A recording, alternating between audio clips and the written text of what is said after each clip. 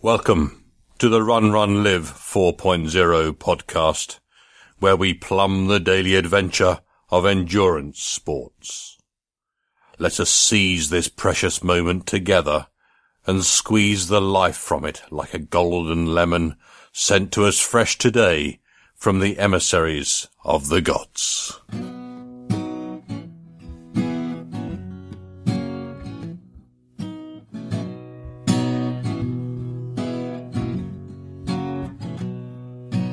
That he was a terribly happy guy. That he ate a moldy pumpkin pie. Then he thought that he just couldn't die. So Ned, he laughed so hard it made him cry.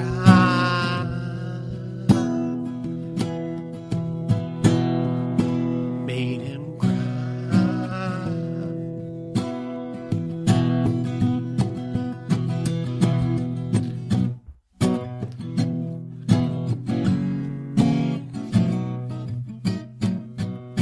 Hello and welcome to episode 4-446 of the Run, Run, Live podcast. And here we are at the start of a new year. How about that, huh? 2021. Happy New Year. Yeah. So today we have a chat with Nick Butter, that I recorded a couple of weeks ago. Nick has recently run a marathon in every country in the world. So I'm guessing you're going to hear him making the rounds on the various podcasts. And I'm always a little hesitant to interview folks that come off on the surface as maybe a bit self-promotional, right? And we have a lot of that in running. Running, actually, the history of running is people, claiming to do big things and then maybe or maybe not doing it. But as you will hear in this interview, Nick, he's a great guy. Once two runners start talking, it's fun, right? He's a thoughtful, honest, regular Joe runner. And it's another one of these stories that's great for the new year, right? Another, hey, let's chuck everything and do something big kind of story. So I'm looking out the window of my home office as I write this, and it's just about freezing. And there is a covering of icy snow on the ground. Yesterday we got one of those slush storms where sort of a warm front rolls through with the precipitation, and we get the snow and the rain at the same time. And I went out with Ollie for a couple hours in the slush in the trails, and it was kind of fun. I told you last time about how Ollie likes to ambush me in the woods, right? And he'll come running directly at me, hit the brakes, snap and growl, and take off growling with a stick in his mouth. And I've managed to avoid getting bitten the last couple of weeks, since the last time we talked. Although he did spear me from behind with a pine tree one day this week, right? That hurt. Yesterday we were out running in the slush, and he comes tearing down the trail straight at me, right? Throws on the brakes. But because there's 2 inches of slush, he can't get any traction. He slides straight through me like a ball through a set of bowling pins. And I went down on top of him and got all covered with slush. I know it sounds funny now, but I was pretty mad at the time. But as I'm looking out my window here and on my run today, all the slush is frozen, so it's a little dicey out on the trails. So it's a little icy. So I've started training a wee bit. My plan is to be in 50-mile shape for the end of April. Today capped a pretty good week for me. It's Sunday. I ran a half marathon on the roads with the club last Sunday, 7-ish miles in the trail Tuesday, 8-ish in the trails on Wednesday, and then 10 by 60 second hill repeats on Friday, and then 10-ish slushy miles yesterday, and I got another 7-ish miles in the trails today. So, that's mid 40 miles for 7 days if I go Sunday to Saturday, and over 50 for 8 days if I go Sunday to Sunday, which is that's pretty good volume for me. In Section 1, we'll talk about how to build a spring training plan. In Section 2, I'll give you one of the finished episodes of my new Apocalypse podcast, so you can hear what I've been putting my energy into over the last few weeks during the holidays. And I am not going to talk about New Year's resolutions or the best of 2020 or any of that stuff, any of that tripe, any of those tropes. Tripe and trope, I wonder if those are related. I don't know. But I will talk a little bit about attitude in the outro, a little bit about 2020, 21 attitude. And because I think 2021 is going to be an interesting year. After all of us being artificially tamped down for 2020, 2021 should be a barn burner. And I would counsel you to be prepared. Be prepared. Be prepared to take these slow times around the holidays to plan and reflect and prepare. Because everything that happens is an opportunity. And these failures and these low points are opportunities, as well as the successes. They all teach us something if we're willing to learn. And I've often quoted Teddy Roosevelt's Man in the Arena speech. You all have heard this. I'm not going to read you Teddy Roosevelt's Man in the Arena speech. You're welcome. You've heard it, though. It's famous. Teddy Roosevelt, he was a real character. Teddy Roosevelt, he's on Mount Rushmore with Lincoln, Washington, and Jefferson, which is a bit strange if you think about it. What is this dude from the early 1900s doing up on the mountain with the founders of the country and the great emancipator? Right? This little squirrely guy with the squeaky voice. And we know he had a squeaky voice because this was around the time that audio recording started to exist. So you could say Teddy was the first podcasters. Well, you know how Teddy got up on that mountain? And you know how he got to be president? Well, he was such a pain in the ass that they made him vice president to get him out of the way. So basically, they buried him in a do-nothing job so he couldn't cause any trouble. And then an anarchist put a bullet in McKinley, and the rest, my friends, is history. So you have to be ready for your moments. 2021 could be your moment. On with the show. It is when we learn to leave our comfort zone that we find ourselves communing with our inner strength.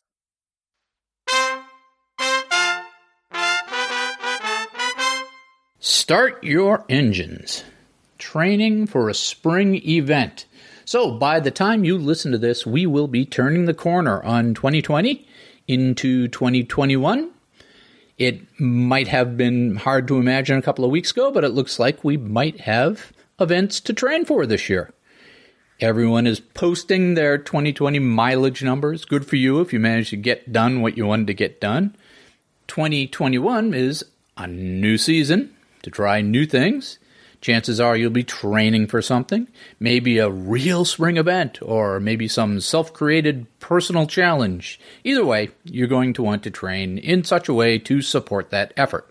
So let's talk about some practical considerations for how to set up a training plan and get ready. So first, what's your starting point? How much fitness do you have right now? I like to keep a low boil of fitness during these December weeks. It's an off season for me, so I don't do any real racing or real training, but I still work out 5 to 7 days a week just to stay fit and healthy. I think the real difference is I don't do a lot of quality work and I don't do a lot of volume. I'm starting at a base of about 30 easy miles a week. I've got a good engine, I've got a lot of experience, I can ramp up the miles pretty quickly when I want to. That being said, I'm also getting older, and I need to be cautious of how much volume and quality I load in and how quickly, right? So that's your first question when you're setting up your plan. Where are you starting from? Do you have a good base on a scale of 1 to 10? With 10 being the best race-ready shape you've ever been in, right? Where are you? I'm probably a 6. Somewhere around there to start my spring campaign. But I'm healthy. Where are you? If you're a 5 or less, then you should probably start with base building before you lay on volume and quality. And base building is very simple. It's a bunch of longer, slower runs. Zone 2 runs. Don't know what Zone 2 is? Look it up. Next, you want to think about what's the event. Now, it sounds obvious, but you need to match your training to your event. Training campaigns have basically the same elements, all training campaigns, no matter what you're training for, but the emphasis will shift depending on the event that you've targeted. So your plan is going to have volume and quality workouts, whether you're training for 5K or a 50K, but the mix is going to shift more towards volume for the longer distances, anything longer than marathon. Quality workouts are, speed work, tempo, hill work, anything else high intensity. For the longer efforts, you might have fewer quality workouts, but you're still going to have some, especially race-specific type workouts. So you have to figure out how you're going to shift that mix for your event. And assuming you already have the base, the task is simply how much and what type of quality to layer on and how much volume. You also have to decide how much time and effort you can commit or handle. Can you run 7 days a week? Okay, great.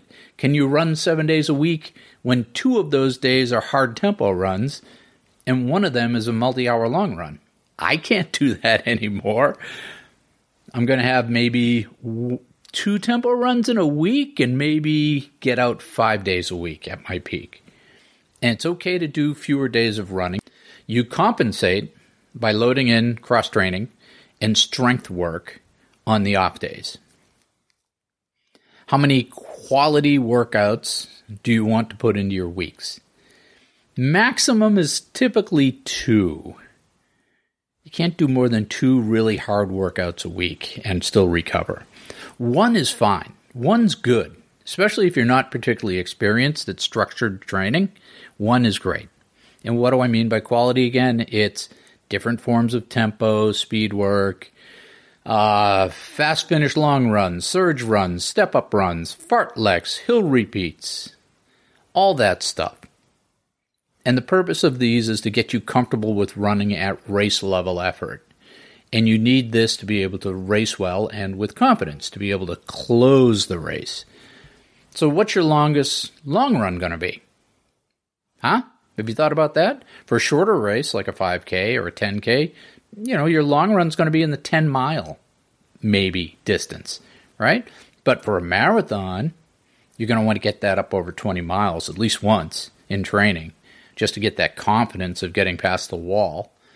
And if you're targeting an ultra-distance event, you're going to want to get up over 30 miles and do several back-to-back long runs to have that confidence of running on tired legs, or what the ultra runners call running when it sucks.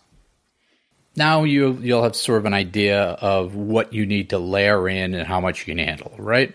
So start with your event and back schedule a 2-week taper. So you take 2 weeks of recovery going into the event. The week before you start your taper is going to be your biggest week. So back schedule 2 weeks, that's your biggest week ending right there. Now drop your longest run, your biggest week, longest long run right there. And drop your highest volume week right there. And drop your biggest tempo run right in there somewhere. Then work backwards from there in 2 or 3 week waves to where you are today. And that will get you a training plan. I used to do 3-week waves when I was younger, and a 3-week wave is easy, medium, hard. So I don't do that anymore. I do 2-week waves now, which is basically easy, hard, or easy, medium, or, easy, not as easy. So I don't recover as fast as I used to. But specifically what you don't want to do is you don't want a linear plan. You don't want it to go 1, 2, 3, 4, 5, etc. That's linear. You want it to skip around a little bit in waves like 2, 3, 4, 3, 5, 6. That's a 3-week wave, right? Let me say that again. 2, 3, 4. 3, 5, 6, right? So you're stepping back a little bit, but then each wave is cresting progressively higher as you work through the plan. And remember, there's shades of gray in all this. Coaches have been trying to optimize training plans forever. And the thing to remember is that any structured training plan is going to produce results that far exceed a non-structured training schedule. A good wave-based plan with quality and volume balanced for your event will produce far better results than a linear plan you stole off the internet. So what are some of the mistakes that people make when creating a plan? Well, big one is trying to do too much. That's my problem. And this is why I like having a coach, because he prevents me from doing too much. None of your training matters if you don't make it to the starting line of your event, right? Doesn't matter what kind of shape you're in if you can't run. So all of us are biased to load too much volume and quality into our plans. It's easy to schedule a workout when you're looking at it from 2 months from now. We all fall victim to that more is better assumption. And honestly, unless you're getting paid to train, you're going to be making trade-offs. I wish I could do yoga every day. I can't. I don't have time for it. You have to pick your battles and make the most of the time you have by not wasting energy in frivolous workouts or loading too much into your plans. So don't try to stick every workout type you've ever heard of into the plan. And I see this in a lot of those online plans. Hill workouts, ladder workouts on the track, barefoot prancing in the grass, etc., etc. Cut it out. It's not performance art. Keep it simple. The less you have to think about, the more likely you'll do it or be able to do it. And another mistake is to avoid the stuff around the sides, right? The strength training, the stretching, the conditioning. If you can only focus on one thing in your cross training, make it your core. Keep it simple. Push-ups, crunches, leg lifts, planks, etc. A strong core will help you maintain form and help you go the distance. So don't forget your core. And of course, the final mistake that people make is they ignore their diet. I'm living proof that you can't outrun a bad diet. You're making an investment in your workout. Support that investment by giving your machine the food it needs. So as we ease into a new year, 2021, I'm targeting something in the 50-mile distance for the spring. So this means a lot of long runs on tired legs. But I like that work, and it lets me take Ollie out in the woods for hours, and I find it quite peaceful and rewarding. What are you going to train for in 2021? And now for today's featured interview.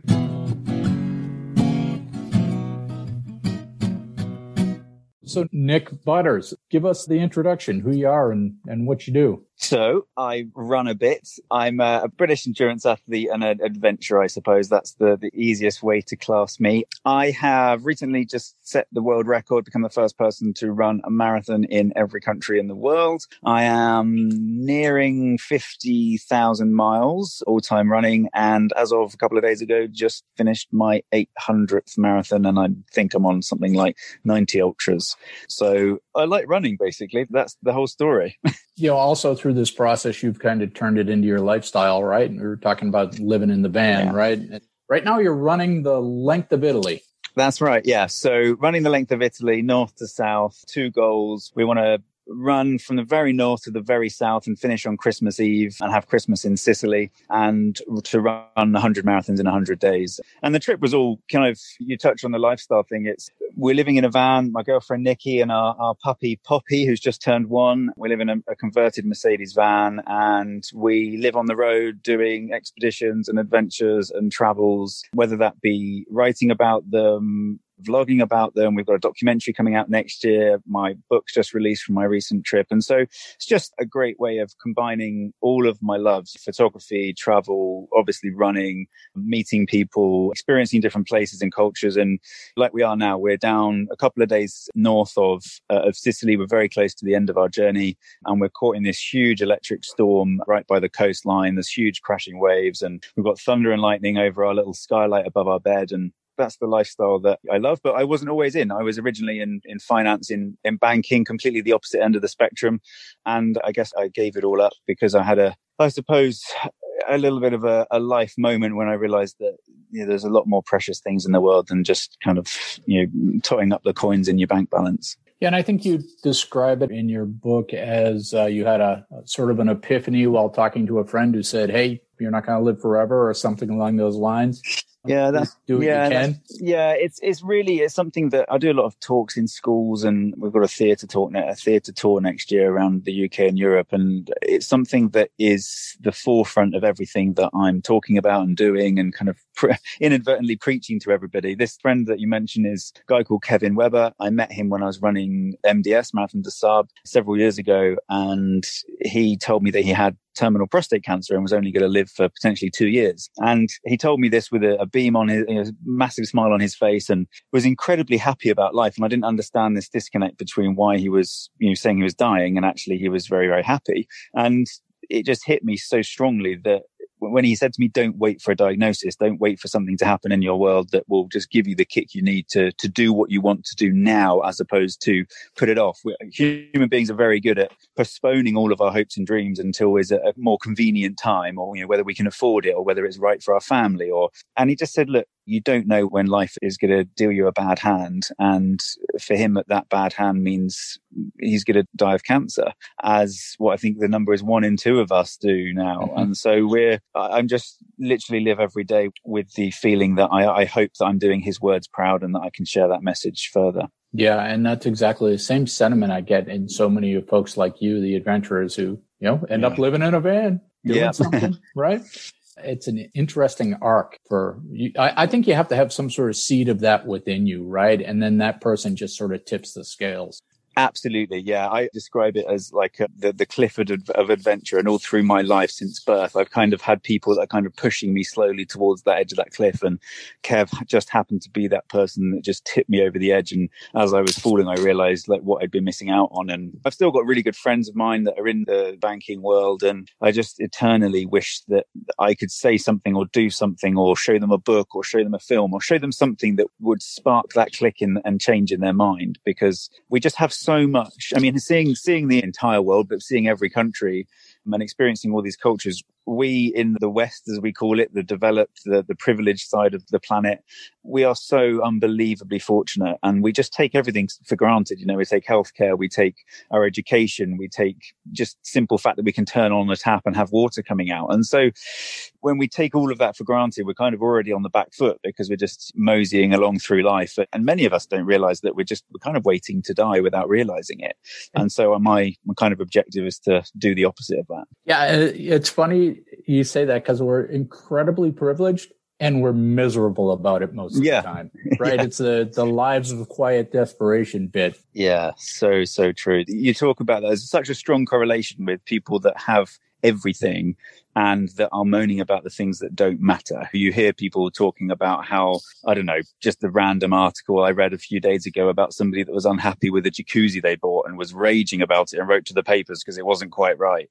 And then you look at the communities that I experienced all over the world. You have 2 million children under the age of 5 starving to death because they don't have enough food. And I'm guilty of it. I think everybody's guilty of it that has privileges. We're annoyed when we smash our phone screen. We're annoyed when we have to pay our tax or our phone bills, that sort of stuff. And actually, we are so lucky to be in that position. And I experienced such enormous welcoming and warmth from so many people around the world that had literally nothing. And they were giving me bottles of water that they couldn't afford themselves. They were trying to do everything they could selflessly, and it's just not something that we experience in our culture as much as we could do. Let's get to that, because this thing you did to run in a marathon in every country in the world is logistically amazing. Besides everything else, I know one other guy. I forget the guy who wrote a book. He was a startup guy from California. He visited every country, but you're the first person I've heard of actually running a marathon in every country. Yeah, exactly. Nobody had done it before. Nobody had even tried it before, got vaguely close. And I was amazed at that, actually, because I understand it now, because it's actually far more difficult than you think. Even if you think it's difficult, it's probably much more difficult than that, because you have so much to contend with. Even if everything goes right, let's say you don't get sick, you don't have cancelled flights, you don't have pandemics, you don't have lists as long as your arm, just hundreds and hundreds of things. If everything goes right, it just takes one thing to ruin it royally. And we had so many cancelled flights. We had passport logistics. We had political volatility in countries. We had war zones. And then there's the fact that you just need to keep your body sane and straight to keep putting one foot in front of the other. And I was running 3 different marathons in 3 different countries every week for nearly 96 weeks. And you just get so caught up in that journey. But the logistics, I'm quite proud of, because my family, especially my mum and dad, were very close to helping with the original planning and the execution of the flights and linking up things like that. But I had such a good team and support around me that were working from around the world. And I traveled on my own. And it was just a remarkable experience that has completely and utterly changed my life. So this ended up being 196 countries, 196 marathons. And these were sort of self-supported, right? Were you hooking in official events when you could? Yeah, it was a difficult one, actually. When we started the planning, well, the planning phase took 2 years from start to finish, kind of an initial thought process of, we're going to do this, to actually getting to the start line. My first marathon was on January the 6th, 2018 in Canada, Toronto. And between that initial thought and that first marathon, many of the things we thought of, one of them was, do we run official races? Do we run our own? Do we organize events? And there was a lot of countries that I thought, you know what? I've done a lot of marathons already. I'd done 400 and something by that point. And I thought, I don't want to go and run official marathons. And I also know there's many countries that don't have official marathons. And I don't want to be flying from, I don't know, let's say South America to then go and do one in Singapore and then just endlessly flying long distances. So and the big plus of not doing official races is you actually get to run where you want with people that want to run with you at a pace that you can enjoy and take photos and speak to people along the way. And we had food on the way, and it was every trip was more or less absolutely self-supported, but it kind of became a bit of a Pied Piper effect. For example, in El Salvador, I had 1,000 people running with me, and that wasn't an official race. It was just this huge effect of people coming and getting involved, and whether it would be the British embassies, the governments within the countries, the ministers of sports all over the world, or the UN. We just had endless support of people going, you know what, that's really cool. We want to get involved and run with you. And I've made many, many friends out of it. Oh, that's great that you get that local support. That's great, because the logistics, this just sounds exhausting. And I know everybody I talk to who's done this sort of thing, whether it's a marathon in every state or, whatever those things are, it's always the logistics that kills you, right? And like you said, it's such a fragile setup that anything and everything goes wrong, and you have to figure out how to wing it. Yeah. It's remarkable, actually, because I'm one for trying to think of everything and getting everything tidy and neat and getting all of the ducks aligned and make sure that you know what's going to go on, and you plan A, plan B, plan C, plan D, every letter of the alphabet, trying to think of every eventuality. And with a journey that is 674 days, 23 months, we had a team of about 19 people that were involved in everything from security to visas to health to physios to they weren't with me on the ground, but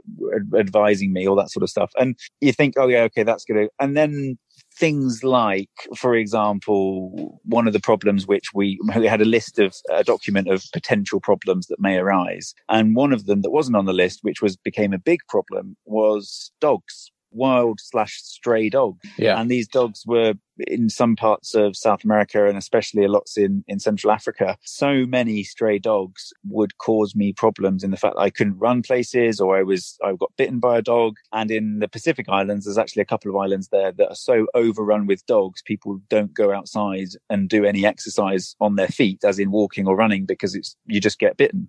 And so all that sort of stuff we certainly didn't anticipate before we set off. Yeah. And how do you even figure out how many countries there are? Who's holding that master list? Because doesn't that isn't that a matter of opinion like everything else these days? That's very true. And I suppose the answer is yes. And because whatever list you're looking at, whether it be a list of, I don't know, the number of cars in the world or otherwise, it's never going to be exactly right because everything's changing all the time. And that's the same for countries. But the general consensus is go with the UN recognized list of countries. And then you look at, it took us about a year to work out the exact number, by the way, with help from Guinness World Records, the UN, lots of research, speaking to people that have done previous every country records, all that sort of stuff. The number is officially between 193 and 195. You got some countries that sort of blink in and out. Exactly that. And some people will say, no, that's definitely not a country. And then some people would say, no, that definitely is. But looking at hundreds of different lists, if you put them all together, you get a definite 193, and then 3 countries that are potentially and probably. So then we went with the special number, which everybody uses for every country records, which is 196. And then I ended up actually running 211 because there were other questionable ones along the way that we thought, right, well, if we're going to get this record and do it properly, then let's include the really questionable ones as well. Are some of these countries like little 3-acre sovereign patches of land somewhere? Exactly. So you've got, well, the smallest country is obviously Vatican City. I did 82 laps of the Vatican. But then you've got a lot of places out there like Taiwan and Kosovo that are causing controversy. I ran in Hong Kong and I ran in Beijing.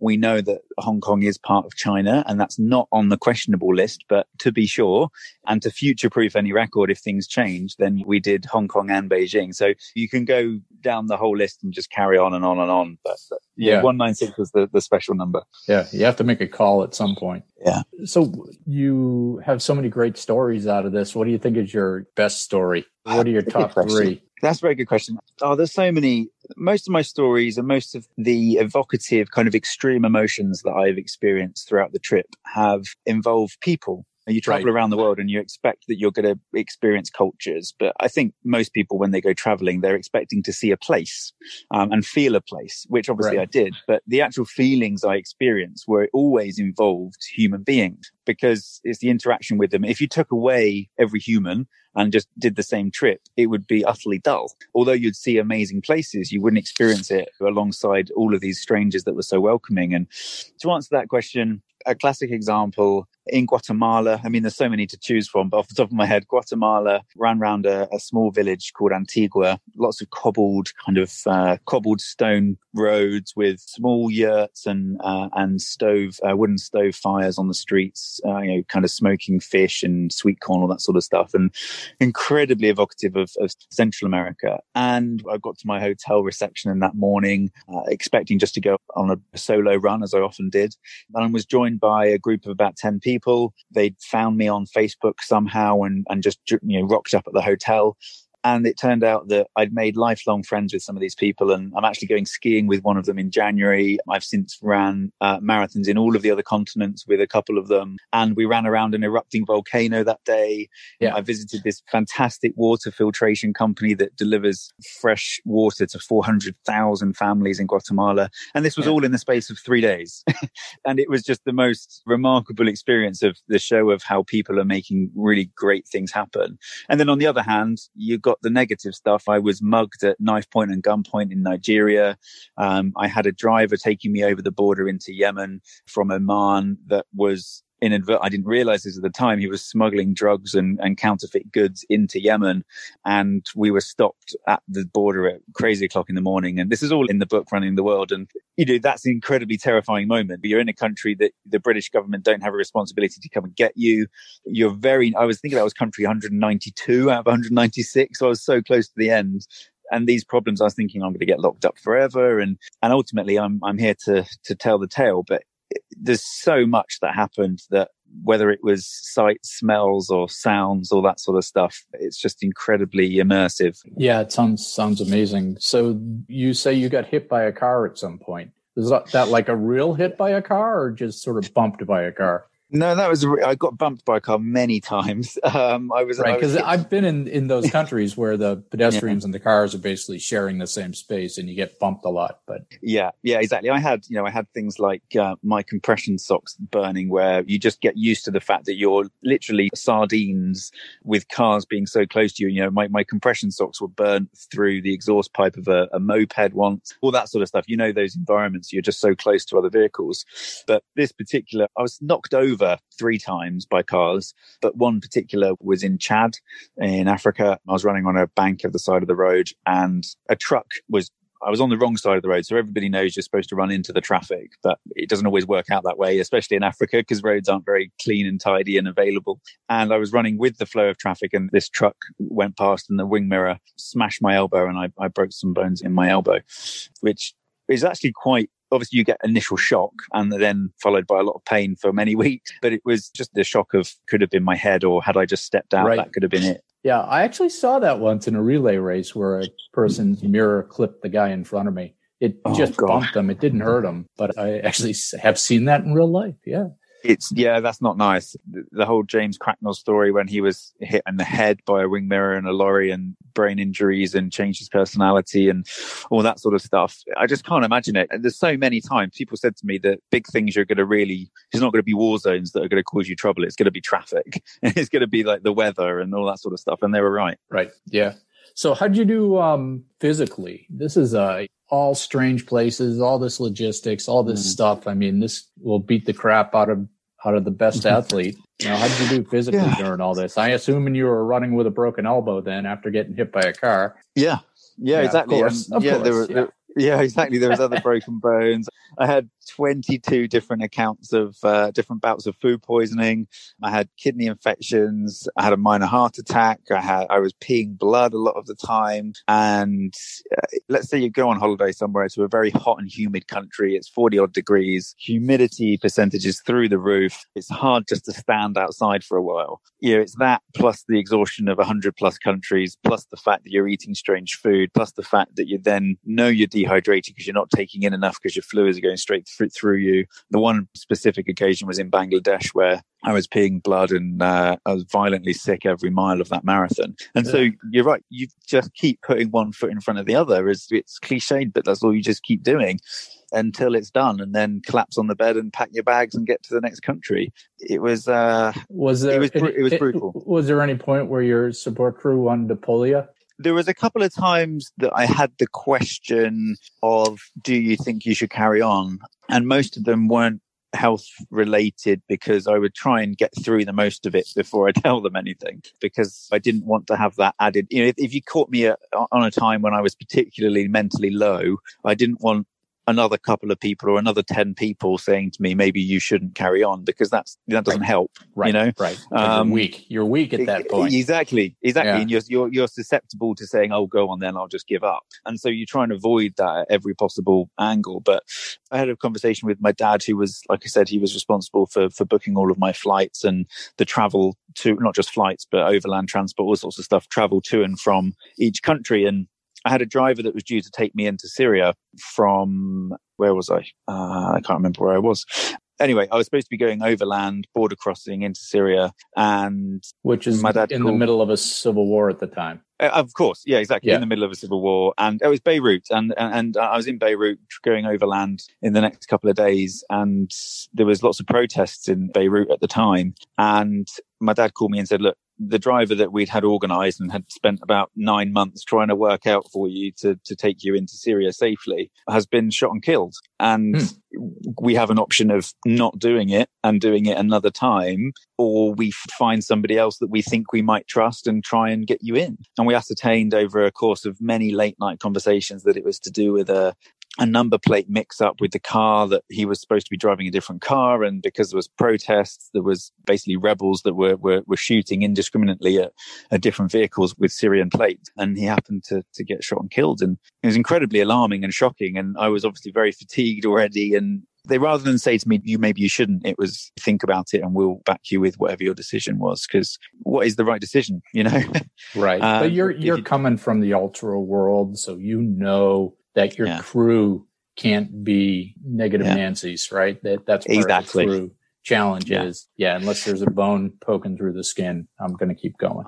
You're absolutely right. I knew that, and I think many of the team do. But when it's your parents, when it's family, when it's people that don't necessarily understand that mentality fully because they don't have that mentality, or B, they don't want to accept that mentality on your behalf. And so I think none of them at any point during that trip were negative and were giving me an out easily ever. And I'm incredibly grateful for it, because it could have been a whole different story if I had just a couple of people sending me the occasional message saying, maybe we've had a conversation and we don't think you should. That would have played on my mind a lot. And very fortunately, I didn't have that. Right. And because when you're low like that, you're very susceptible to, it's kind of like mind control, right? You're very susceptible to anybody telling you anything. Then you have to show up at some embassy someplace and shake hands and kiss babies and smile after with the food poisoning and the hundreds You're of miles. Absolutely right. That must have been absolutely right. wonderful. I'm very glad you picked up on that, because there's a lot of people I've spoken to in interviews or whatever, and the social aspect, you read many, many adventure books, and I think the books that I've read anyway, I've read a lot of adventure books, and it's always the athlete or the adventurer being frustrated with the extracurricular stuff that they would enjoy and would definitely put on the I want to do this list. But in the moment, whether it be food poisoning or whether it be sheer exhaustion or whether it be not wanting to make small talk with somebody because you're just absolutely exhausted. And you're absolutely right. I've given talks to huge running clubs. I've visited schools. I've signed people's T-shirts and trainers, and I loved every minute of it. But I can tell you there was a lot of times when I just wanted to say, I can't do this. I need to go to sleep. And there were moments. I had a case in point in Cuba, actually. I had this lovely embassy that put on a brilliant jazz band at one of the embassy staff's homes. And they got these brilliant musicians in and put on this brilliant food. And this was country number 4, I think. So I was quite close to the beginning of the trip, and I was really conscious of sticking to my plan of don't be overtired. Don't do things silly because you need to look after your body. I had Laura, my performance managers, in my mind saying, just be aware of how much time you're spending awake when you should be sleeping. And I just said to them halfway through the evening, look, it's very lovely, but I really need to go to sleep. And I think they were probably a little bit offended, but understood a little bit. But there was always that moment of you don't want to offend people, but you do still need to put plan A at the forefront of what you're doing. Yeah, because it's too easy to have another rum drink and cigar and then show up and it just all stacks up over and over again. Exactly. That's you can't never dig out of that hole. So when I talk to people about these kind of adventures, right, these, whether it's run across the country in Britain or in the US or any of these sort of things, there tends to be an emotional arc to it where when they start, it's all like unicorns and rainbows. And then somewhere a third of the way in, it gets really, really dark and you start having injuries and that sort of thing. And then you sort of climb out of that back towards the end. It gets triumphant again. What was your emotional arc in this? That's very good observations. And I think I agree that there's an arc. I think my arc took 2 forms. So like a bell curve, but 2 bell curves upside down on one another, like 2 horseshoes. But that's called in statistics, that's called a bimodal distribution. There. Yes, exactly. Now exactly. You have the word for it. I have exactly bimodal. And I did know that, believe it or not. And what I'm trying to say is there's 2 narratives of that arc. Yeah, it's because you were out there for so long. Yeah. And at the beginning, you have the excitement, you have the nerves, you have the anticipation, you have the 2 years of planning and getting to the start line. And then you initially suffer because your legs aren't in the rhythm. You're trying to keep up on top of everything. I was filming for the documentary. I was trying to write my notes. I was trying to be social. I was trying to remember phone numbers. I was trying to do the Guinness World Record logbook. I was juggling everything. And then before long, you get into the patterns and you settle into your rhythm and it becomes easier and easier and easier. And then as it gets towards the end, it gets harder because you're getting nervous because it's more pressure, especially for us. We were so heavily invested in every way, especially financially. And we thought, well, we don't want things to go so terribly wrong that we can't reach the finish line now. And so there was definite emotional tail off towards the end because I was just relieved to have finished. And then obviously the elation comes back once you're over the line. But the other side of the coin is that the bit in the middle that was easy, that's when you're not experiencing the extreme emotions as often, and therefore it's not potentially as vivid. So the beginning and at the end, they're some of my most vivid memories because they were so stressful or so happy or the extreme emotions. But in the middle, you get less of that. So that's what I mean about the 2 different types of arc. Right, because you get into the flow and it's just sort of routine. As bizarre as it was what you were doing, it becomes routine. It's amazing how the human body and mind can just adapt to these sort of journeys, isn't it? It's absolutely fantastic. And the amount of times I've done challenges and I ran countries and all sorts of stuff. And obviously we're running Italy now, prime example. I've recently been running double marathons and obviously marathons every day for the past few months. And it is phenomenal how at the beginning, I ran several hundred marathons, 800 marathons odd now. And every time you get into one of these trips, it's always a little bit tougher over the first, I used to say 10 days, 5 to 10 days, and then you slowly get into your rhythm. But every time it gives you an extra little stepping stone to go, you know what, I've done that, and I've done that another time. I've done that the 6th time now. I've done that 7th time now. I know I can do it. And it gets easier, and your emotional, maybe not physically, but your mental side of it kicks into gear, and you get into that rhythm a little bit earlier every time. Yeah, because your body figures out the ramp too. Yeah, that's very interesting. True. All right, well, I'll let you get back to your sleep in the van in the thunderstorm with your girlfriend and your dog, and running almost to Sicily. So that's good. You're going to run all the way out to the end of the boot, all the way out to the end of Sicily. Yeah, so we're literally just a few days from the end of the boot, and then we've got a ferry booked on the 14th to go over to Sicily a couple of days earlier than we were planning, because we've caught up on some decent mileage, and then have Christmas in Sicily, and then back up to the mountains for Christmas. So thank you very much for having me on. I'm very, very grateful, and thank you for chatting. And hopefully people will buy the book, read about the story, and hopefully be inspired to go and do something even crazier. Sure. Any specific links, easy links that people can get to find the stuff? Easy link is just my name, I suppose, Nick Butter, and the book is called Running the World. It's on Amazon, on Waterstones. It's going to be in Barnes & Noble in the US in January, I think, but it's on Amazon everywhere, so you should be able to get it. All right. Well, thank you, sir. Thank you for your time. Enjoy the rest of your trip. Thank you. No, thank you very much. Sometimes it takes a third party to tell us what we already know.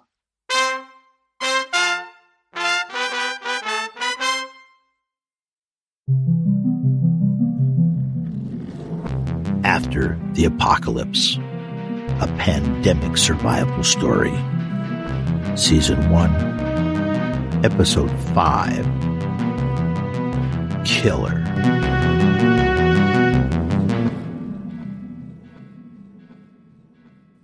Her name was Janet Kramer, but her coworkers called her KJ.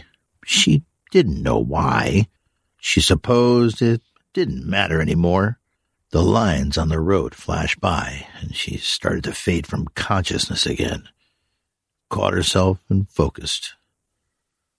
Who was she now? In this new landscape of chaos and death, KJ. She mused as the big 5-liter V8 purred down the abandoned highway.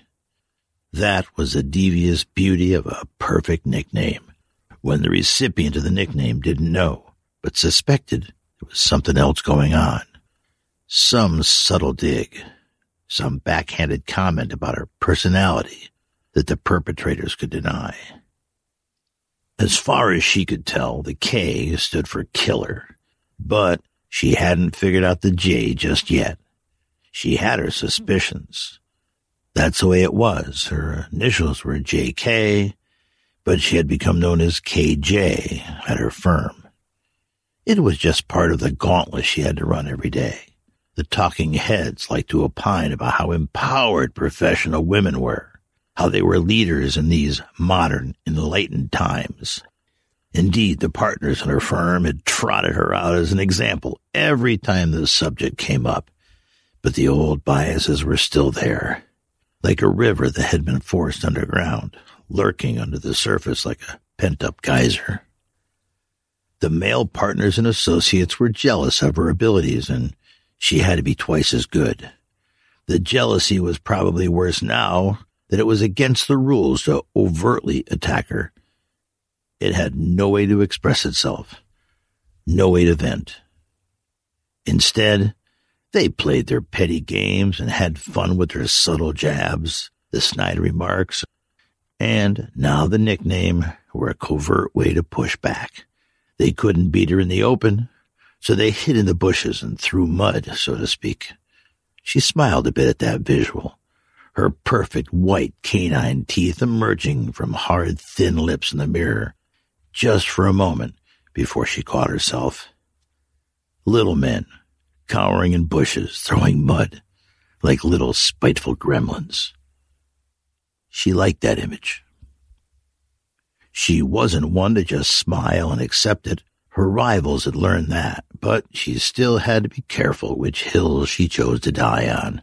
She preferred to set the agendas, drive the cases, and make things happen, not respond to petty jabs from petty boys whose feelings had been hurt or who felt threatened. Those pricks. The jerks in her office, hard-charging guys with nice suits and bad habits. She smiled slightly again. They're probably all dead now. And she wasn't. She wasn't dead. But what now? She had gotten sick like everyone else. For days she languished in her apartment, but she didn't give in. She forced herself to eat and drink to stay alive. After a while, she knew she would survive. She always did. She had a view of the city from their penthouse. She could see the destruction. Fires, smoke, wrecks, bodies. It got worse as her sick days dragged, but still a few things still moved. When she had recovered enough to drag herself out of her building, it was all chaos. There were cars smashed in the road like some farcical demolition derby. Half the city was on fire. There were gunshots and shouting. But strangely, no sirens. Worst of all, there were dead and dying everywhere. It was like some medieval nightmare, some old painting of the Inquisition with demons pulling on the flesh from the screaming penitent. She knew she had to get out of the city. Her family was gone. She couldn't change that. Winners don't cry. They take control and make things happen. So she pulled herself into her red Land Rover and headed out of town. She would get out of the city and head south. She was from the South. That was another thing that made those boys mad, with their clipped Eastern Standard accents bred from those years of lacrosse and liberal arts at places like Andover and Groton. The prep boys heard a twinge of Southern in your voice and assumed you were soft as a morning biscuit. She quickly taught them differently. She used their biases against them. She smiled her polite debutante smile as they impaled themselves on their own cultural absurdities. They never learned. It was a harrowing drive out of the city. There were wrecked cars off the road, cars burning or just abandoned randomly in the road. There were people, dead and almost dead. At first, she had tried to avoid the corpses in the road. Eventually, she came to see them as inconveniences. She still slowed down and did her best to drive around, but when all else failed, the Range Rover had the clearance to go over and through the dead. There were still bodies moving. Some tried to get her to stop. She had pressed the accelerator hard and grimaced as a shambling survivor tried to flag her down. What were they thinking? How was she supposed to help anyone? She could barely stay upright herself. Screw them anyhow. They could fend for themselves like she did. She didn't have the time, the energy, and certainly not the empathy to get caught up in some other a-hole's problems. When she eased onto the interstate and things looked relatively clear, Janet took a deep breath of the leather-smelling air and reached for her bottle of water. She took a long swig and swallowed. She choked a bit and coughed hard into a napkin. The napkin revealed a dark green phlegm tinged with dried blood. She swallowed hard to clear her throat. It was still a bit raw. Her lungs were rattled when she breathed, but it was getting better. She tossed the napkin to the passenger side floor. It was an orange-brown color with dancing skeletons on it, left over from Halloween. Ironic. Geez, this world with its constant ironies. With the kids, she made a habit of hoarding napkins in the car. They were always spilling something. These napkins were from the high-end coffee shop she patronized with the kids on weekends, while she gave her husband Jim a break. Friends would joke that they were like a divorced couple, and she got the kids on the weekends. The thought of her family brought a wave of melancholy so deep that she almost lost control. She had to jerk the wheel to stay on the road. She had been at it for hours now, and it was starting to get dark. She was weak and tired and knew she would have to take a rest eventually. More irony, she thought. Janet Kramer, the woman who never rested. With every mile she put between herself and the death behind her, she also felt a sense of freedom that made her feel stronger, but also pulled out a strand of guilt and sadness for what she had lost. And just a little bit for what she had never had. She pressed on down the road until the Land Rover started to run low on gas. Crud! She'd have to find some gas. Diesel, actually. She knew the gas stations were probably a bad idea.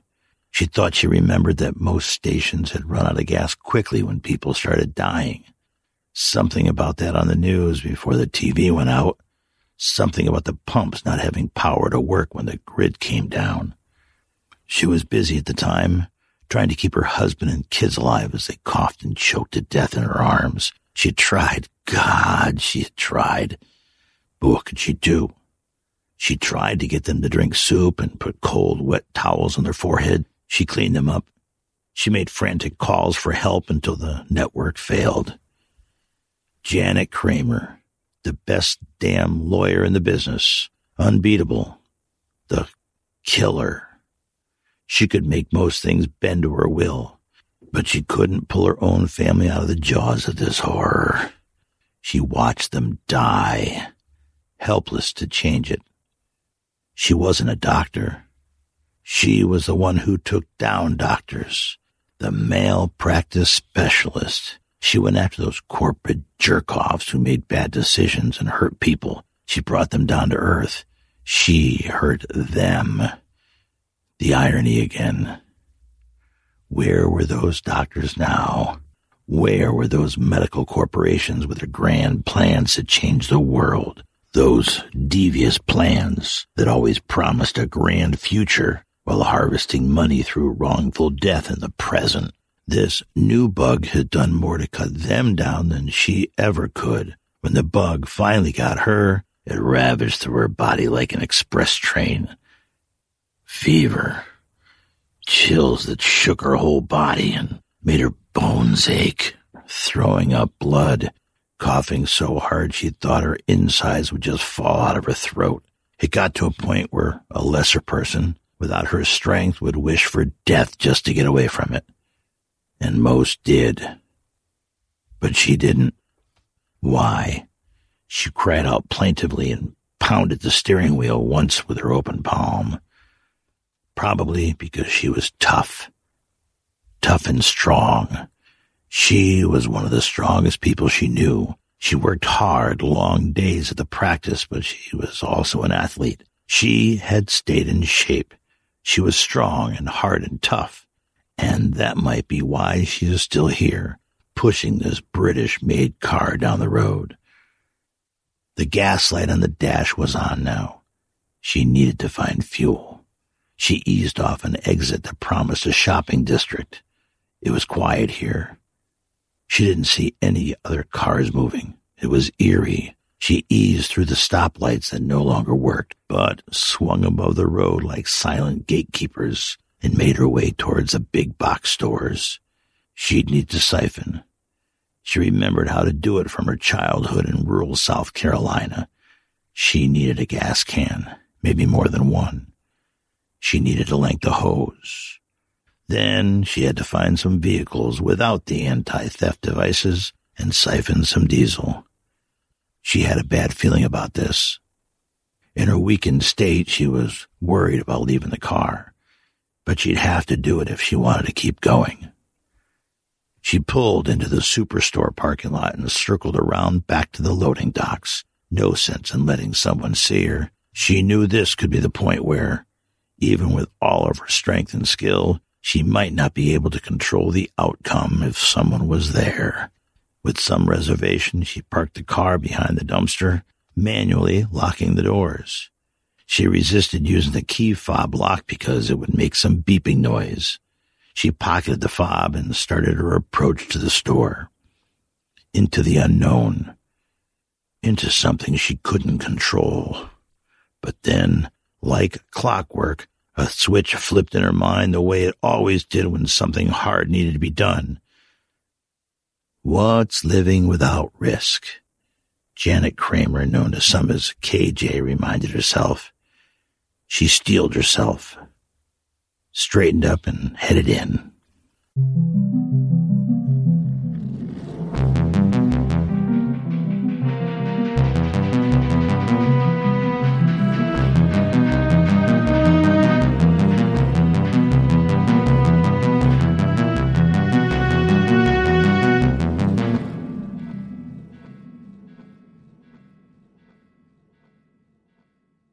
Okay, now we're going to move you towards the exit, please. Okay, my friends, we have run a marathon in every country, on every grain of sand in the world, through the end of episode 446 of the Run, Run, Live podcast. You think we'll live long enough to see folks run marathons on other worlds? That would be cool, wouldn't it? Have a marathon on, like, Mars? Think about that. So anyhow, that last section there, that's my new Apocalypse podcast. So it's called After the Apocalypse. Go find it by searching for After the Apocalypse on iTunes or whatever your podcast favorite app is. And this one costs me a little bit of real money to make, so I need to drive the download numbers.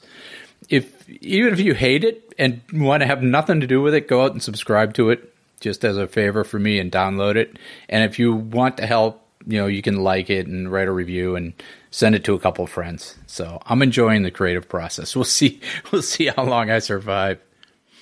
But with that, since we are here in a new year, let's have some thoughts on 2020.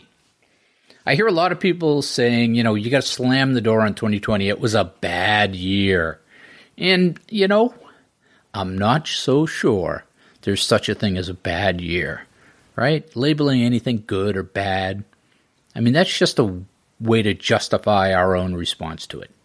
And that's the interesting thing about it, because our response is the only thing we can really control. When we say 2020 was a bad year, what we're really saying is 2020 was a year in which our response to external events was bad. So what would change if instead of labeling good or bad, we just took things for what they were? 2020 wasn't good, wasn't bad, it just was. Now 2020 was certainly different. It caused an abrupt cessation or change to many of our long-standing routines and habits. And I would wager that with every routine lost, the seed of a new routine was planted.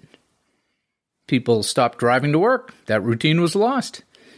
Maybe it was replaced with going for a walk before work, in the morning, with the dog, or even the spouse.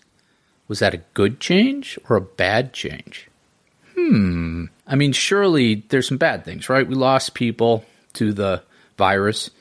We lost jobs. But are we not the type of animals that respond to challenges and change? Doesn't this type of abrupt structural change cause us to look deeply inwards and ask better questions? One thing became clear to me in 2020.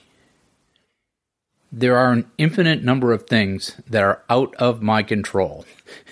And if I let those things bother me or control me or chew up my valuable time, then I'm a chump. You might argue that I'm a chump anyhow, but that's beside the point. There are things that are squarely in my control. Where I spend my precious energy and time is under my control. Somewhat, I'm still boxed in on many fronts by the decisions that I've made along the way, but that doesn't mean I have to acquiesce. That just means I have to choose to. Call it sunk cost or pain avoidance, but there's certain things I'm locked into, and I choose to be locked into. And a big, big, big thing that is under my control is how I show up. So everything in life rewards you disproportionately for how you show up. To quote a famous fantasy novel, we reap what we sow. And this is typically applied to the actions of individuals, right? You say you reap what you sow. But I think it also applies to how we show up. If we show up with hate and anger, then we're going to reap hate and anger. If we show up with fear and hesitancy, then we're going to reap suspicion and distrust. If we show up with disinterest and torpor, we're going to be shown the door. But, my friends, that is totally under your control. If we show up with energy and positivity and a belief in the future and a story about a better place, then we are going to reap the enthusiasm and trust of everyone we meet. And with that, we bid goodbye to 2020. 2020 was a game-changing year. 2020 enabled me to spend time at home with my new dog and my older wife. 2020 gave me space to explore the trails every day, and 2020 allowed me to inject some new creativity into my life. 2020 brought perspective to where I am and where I'm going. And 2020 reminded me of the things that I'm grateful for. In 2020, it started in January with me taking on the challenge of a new job. And I feel quite blessed, looking back, that I was able to be part of an organization and help navigate these uncharted waters. That, I think, was a serendipitous use of my experience and mindset. And in 2021, I vow to set new goals in all the important areas of my life, to plan and execute to the best of my abilities, but most of all to show up, to bring my best self to every day. And with that, my friends, I will see you out there. And then he thought that he just couldn't die. So Ned, he laughed so hard it made him cry. Christ, I can't stop yawning.